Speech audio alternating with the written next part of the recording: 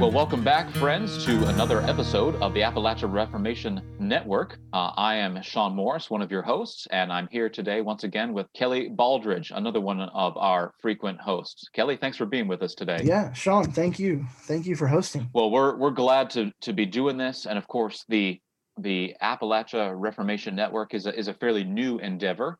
We're just getting off the ground, and we're trying to get our little podcast off the ground as well, and get episodes out there and get folks tuned in and listening. And so we thought for today's episode, it would be good because this is so close to the heart of the mission and the vision of what Appalachia Reformation Network is trying to accomplish.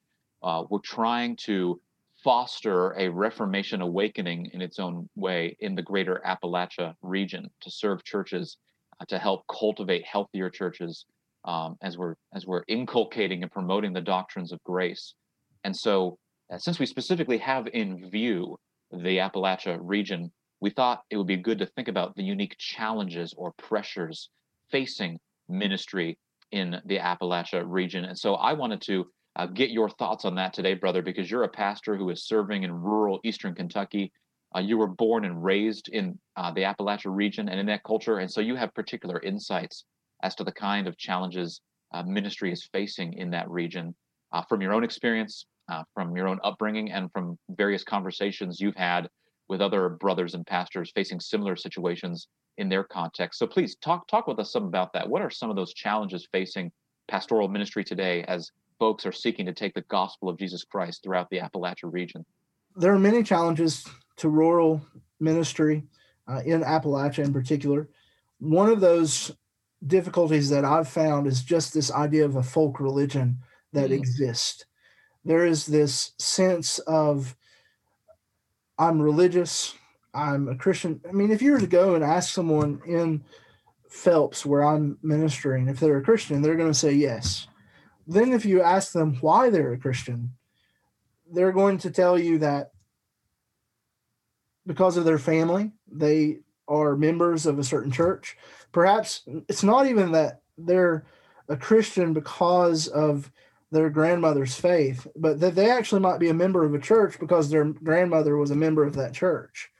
So they don't even understand always what church membership even is or what's required for church members, because their faith is tied to family and not Christ, not trusting in Christ, not knowing the benefits of the gospel and being filled with the Spirit and understanding who Christ is. And so there's this sense where that folk religion is a great challenge here because, as some have called it, the religious lost. They're religious. They claim to be religious. They claim to be those who hold high the church and hold high the preacher. Even like, for instance, I mentioned to you before, if I'm out in town, people know me as the preacher, or sometimes they'll call me pastor. But for the most part, that's what I'm going to be called and not my name, because they do hide that into a higher esteem, but yet they're lost. They don't know Christ. They don't know that they know they're sinners maybe, but they don't know that they need a savior. They don't know that they need saved always. So really there's a sense where you'll see them come to Christ if you're able to have that opportunity to tell them, hey, you need to trust in Christ. But there's certainly this religious nature that is a hindrance, because many people have been taught a particular style. So another issue that comes up, one of the other challenges that we're facing in Appalachia and in rural ministry is that many people are biblically illiterate. They've not read the Bible. Some are illiterate by nature, that they're not readers and they're not reading. I've had many church members, I've encouraged them to read a book or something, and they'll say, I don't read. And it's not that they don't know how to read. For some of them, they just don't want to read. Yeah, I mean, that poses a particular challenge, doesn't it? Because, I mean, certainly Christianity, I mean, we are a religion of the book, the Bible, and we are a people of the book. It assumes a bookishness to some degree of reading the good word and believing it. And so for folks who are unable to read or simply don't care to read, that poses a particular obstacle, doesn't it? Yeah, yes, it does, and that's been a challenge because I've wanted to encourage reading, and so there's a sense where um, to get people to read and to understand is not easy. But what that means in this context, that they're going to focus on preaching, they're going to focus on the hearing of the word, which is a good thing. I mean, Mhm. I love to preach. That's what I'm called to do. And a lot of times people think of a pastor as a preacher. And instead of calling you pastor, they're probably going to call you preacher in this community, in this area. But because of that, if the preacher is not preaching the truth, their understanding of truth is going to be flawed. Right. Also, too, unless a preacher is able to stay around for a long time, that means they're going to hear multiple voices, and they're probably going to hear multiple theologies from that, multiple interpretations, and be confused. Mm. You also have this problem of folk thinking entering in and becoming religious thinking, and then becoming gospel, even though it's not gospel. Mhm. I mean, we've heard those statements before. For instance, one that I deal with often is this idea or mentality that God will never put on you more than you can handle, Right. and that's seen to be Bible. There's somewhere in the Bible, Old or New Testament, they don't know where it's at, but they know that it's in the Bible, and that is true. And I have people who are members of the church who have been faithful members of the church for years that believe this. One, they've not read the Bible for themselves like they ought to. Yeah. But number two, perhaps some of those religious leaders in the area have taught that. Hmm. And so they've taken it and they've run with it. And really, that's a works based salvation, that Hmm. particular statement is, because we understand that it's actually the opposite to be true. That God may put things on you that you cannot handle Hmm. so that you would trust in Him. That's right. Uh, You're driven to an end of yourself so that you'll cast yourself wholly upon Him. Yeah, that's yeah, right. Yeah, I've met folks in this area, earnest, sincere Christians, and they'll say, "Well, like it says in the Bible, God helps those who help themselves." Um, and then you gently try and remind them, well, friend, that's actually not in Scripture. Benjamin Franklin is the one who coined that phrase, and it's just become of common American parlance. And I forget what the statistics are, but there was a survey recently that said it was something like 70% of Americans thought that statement, "God helps those who help themselves," is in the Bible. That's how much of a misunderstanding there is out there on some of these common folk aphorisms, like you were saying. yeah. And there's so many things. It's really what we would call syncretism in many ways. It's kind of the meshing of two different things into one, and it's this idea of religion um, and folk religion, or even Christianity and folk religion being Mm. brought together, and really causing some dangerous misunderstandings of the gospel. So that's certainly an issue that we face. Another issue that we face is in rural settings. You have, as Jesus tells us, the poor will always be with you, Mhm. and so we have those who are impoverished. And one of the things that we are doing is trying to help them. Trying to help them have what they need, and the Lord has provided. For instance, our church has a ministry called Helping Hands, and through Helping Hands, we've been able to feed families. We've also been able to provide them with other goods that have been donated. All of these things are donated. We try to encourage people to see that uh, all the things that we give to them have been given to us by God, that He is ultimately behind it all, and everything is providential. Everything is from Him. And for the most part, everyone's very thankful that they have that. But our desire is not just to give them physical food. We want to give them spiritual food. We want to see them come to Christ, to come to church even. Right. But one of the problems we face is actually seeing them come to church. Hmm. And so perhaps even we're thinking of the Appalachia Reformation Network. This network is being started as a matter of discovery. Many people who write or teach do so that they can discover it themselves. And when we write and when we teach certain things, we gain a greater understanding of that. So for me, one of the issues is just not knowing how to see those who are benefiting from our church's physical ministry, to see them come and sit under the preaching of the Word of God. Mm. Now we've had food giveaways, for instance, where we give out like gallons of milk at a time, and we'll give produce and things of that nature. And some of the things that we give away are government commodities, and we're not able to do much preaching or teaching when we give those things out. Sure. Other things are given to us freely, and we're able to give them out freely. So we'll have it in our church parking lot. And I've stood up on the bed of a truck and preached a short sermon. Usually it's a gospel-centered evangelistic sermon. And you'll have people be affected by that. They'll ask for prayer afterwards. But we're not seeing much beyond that. And so I don't know if this is a challenge or me just confessing the challenge I'm facing as a pastor, trying to see to the people that we're ministering to with their physical needs, Right. come to see their need of a Savior. Mm-hmm. It's obviously we believe that Scripture teaches that ultimately the great barrier for anyone coming to faith is unless God regenerates them, there is no hope. God has to do that. They must be born again, and only the Lord can give them eyes to see.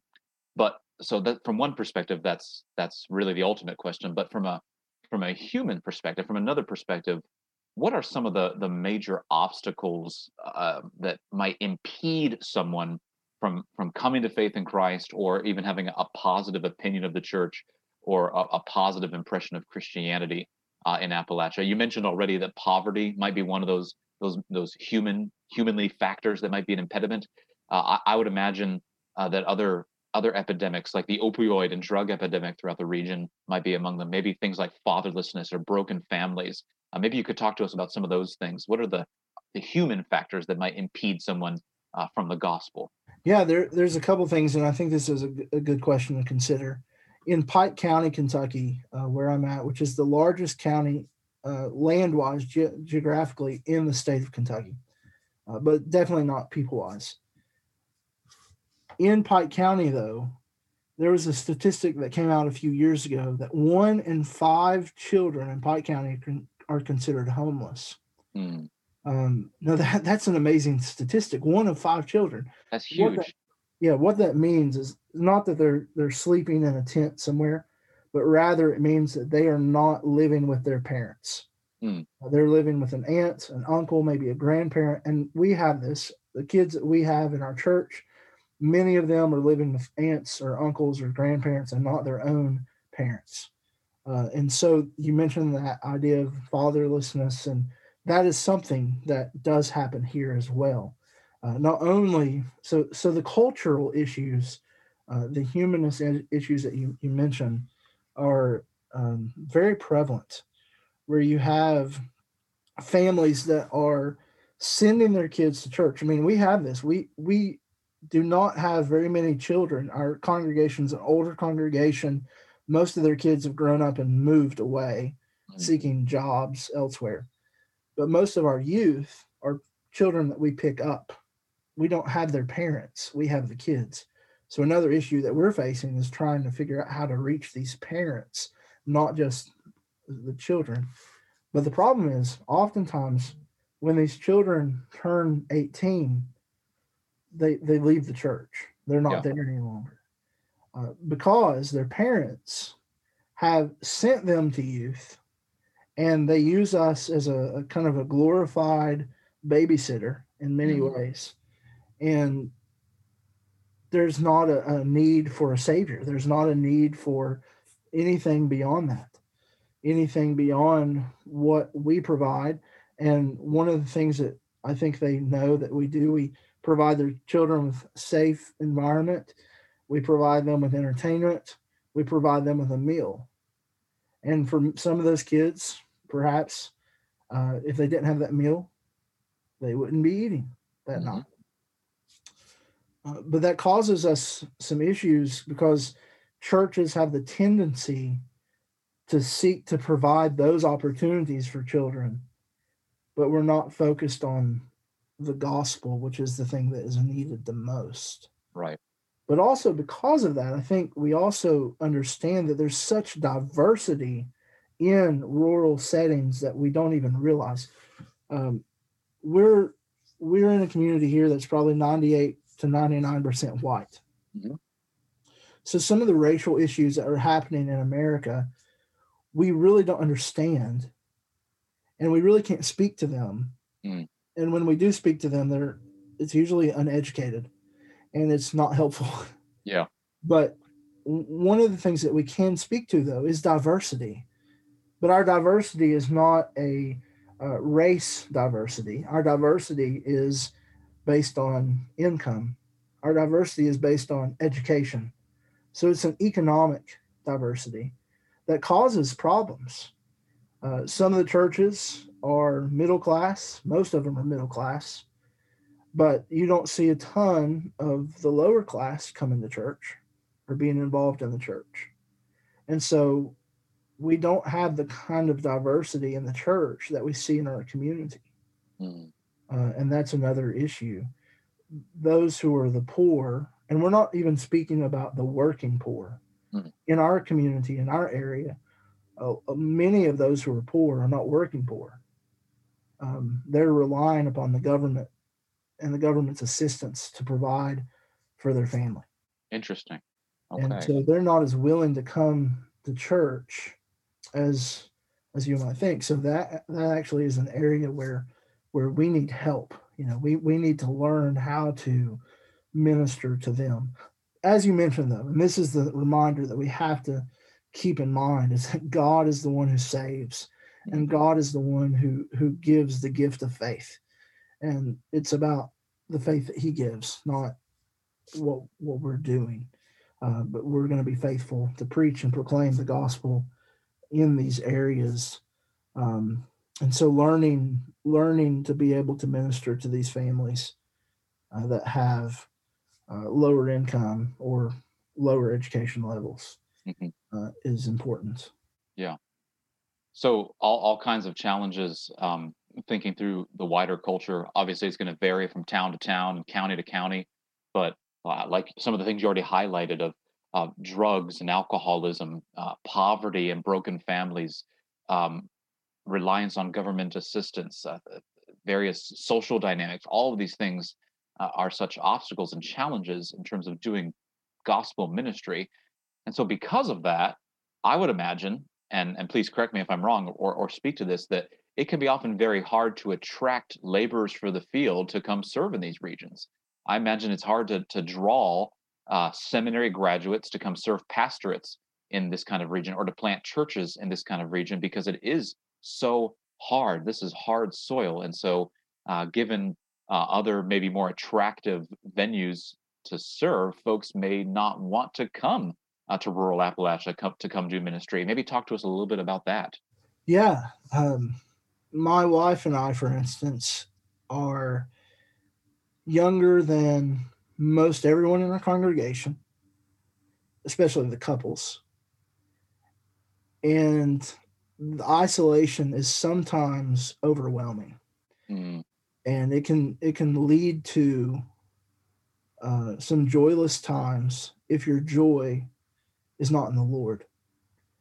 And there are times where that isolation can be extremely discouraging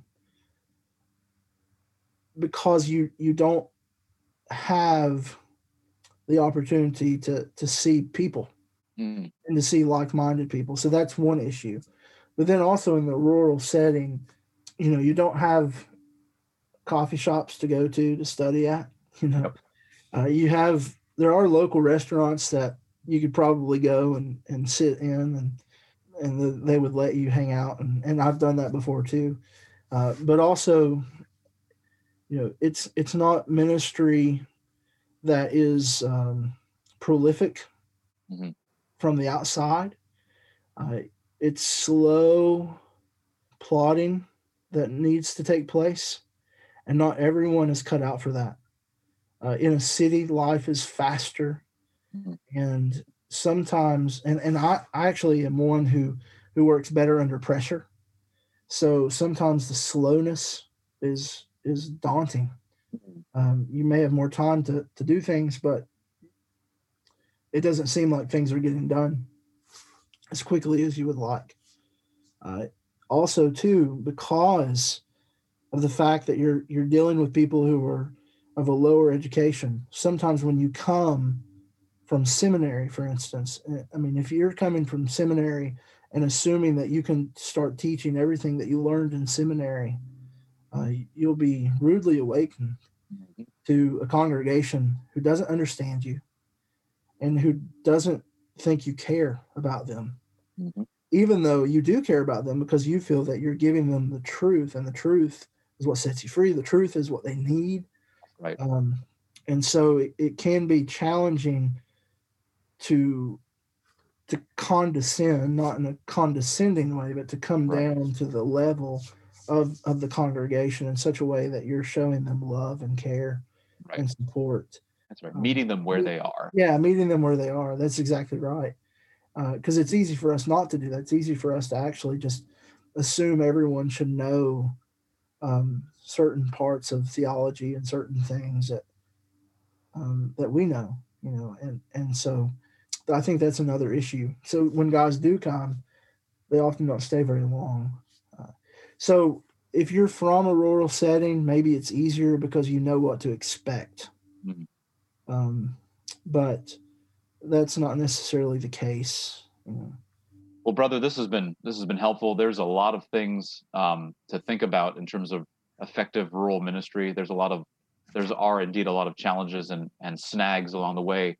But then again, that's what Appalachia Reformation Network is hoping to address. We're trying to serve in that regard and provide resources and think through these things carefully together in ways to more effectively meet those challenges and serve the churches throughout this region. And so we're going to be dedicating future episodes to offering potential solutions to a variety of those challenges that you set forth for us. And so that's a great launch point for further episodes yet to come. So thank you so much for taking the time to answer these questions and to speak with us today about these pressing issues. Thank you.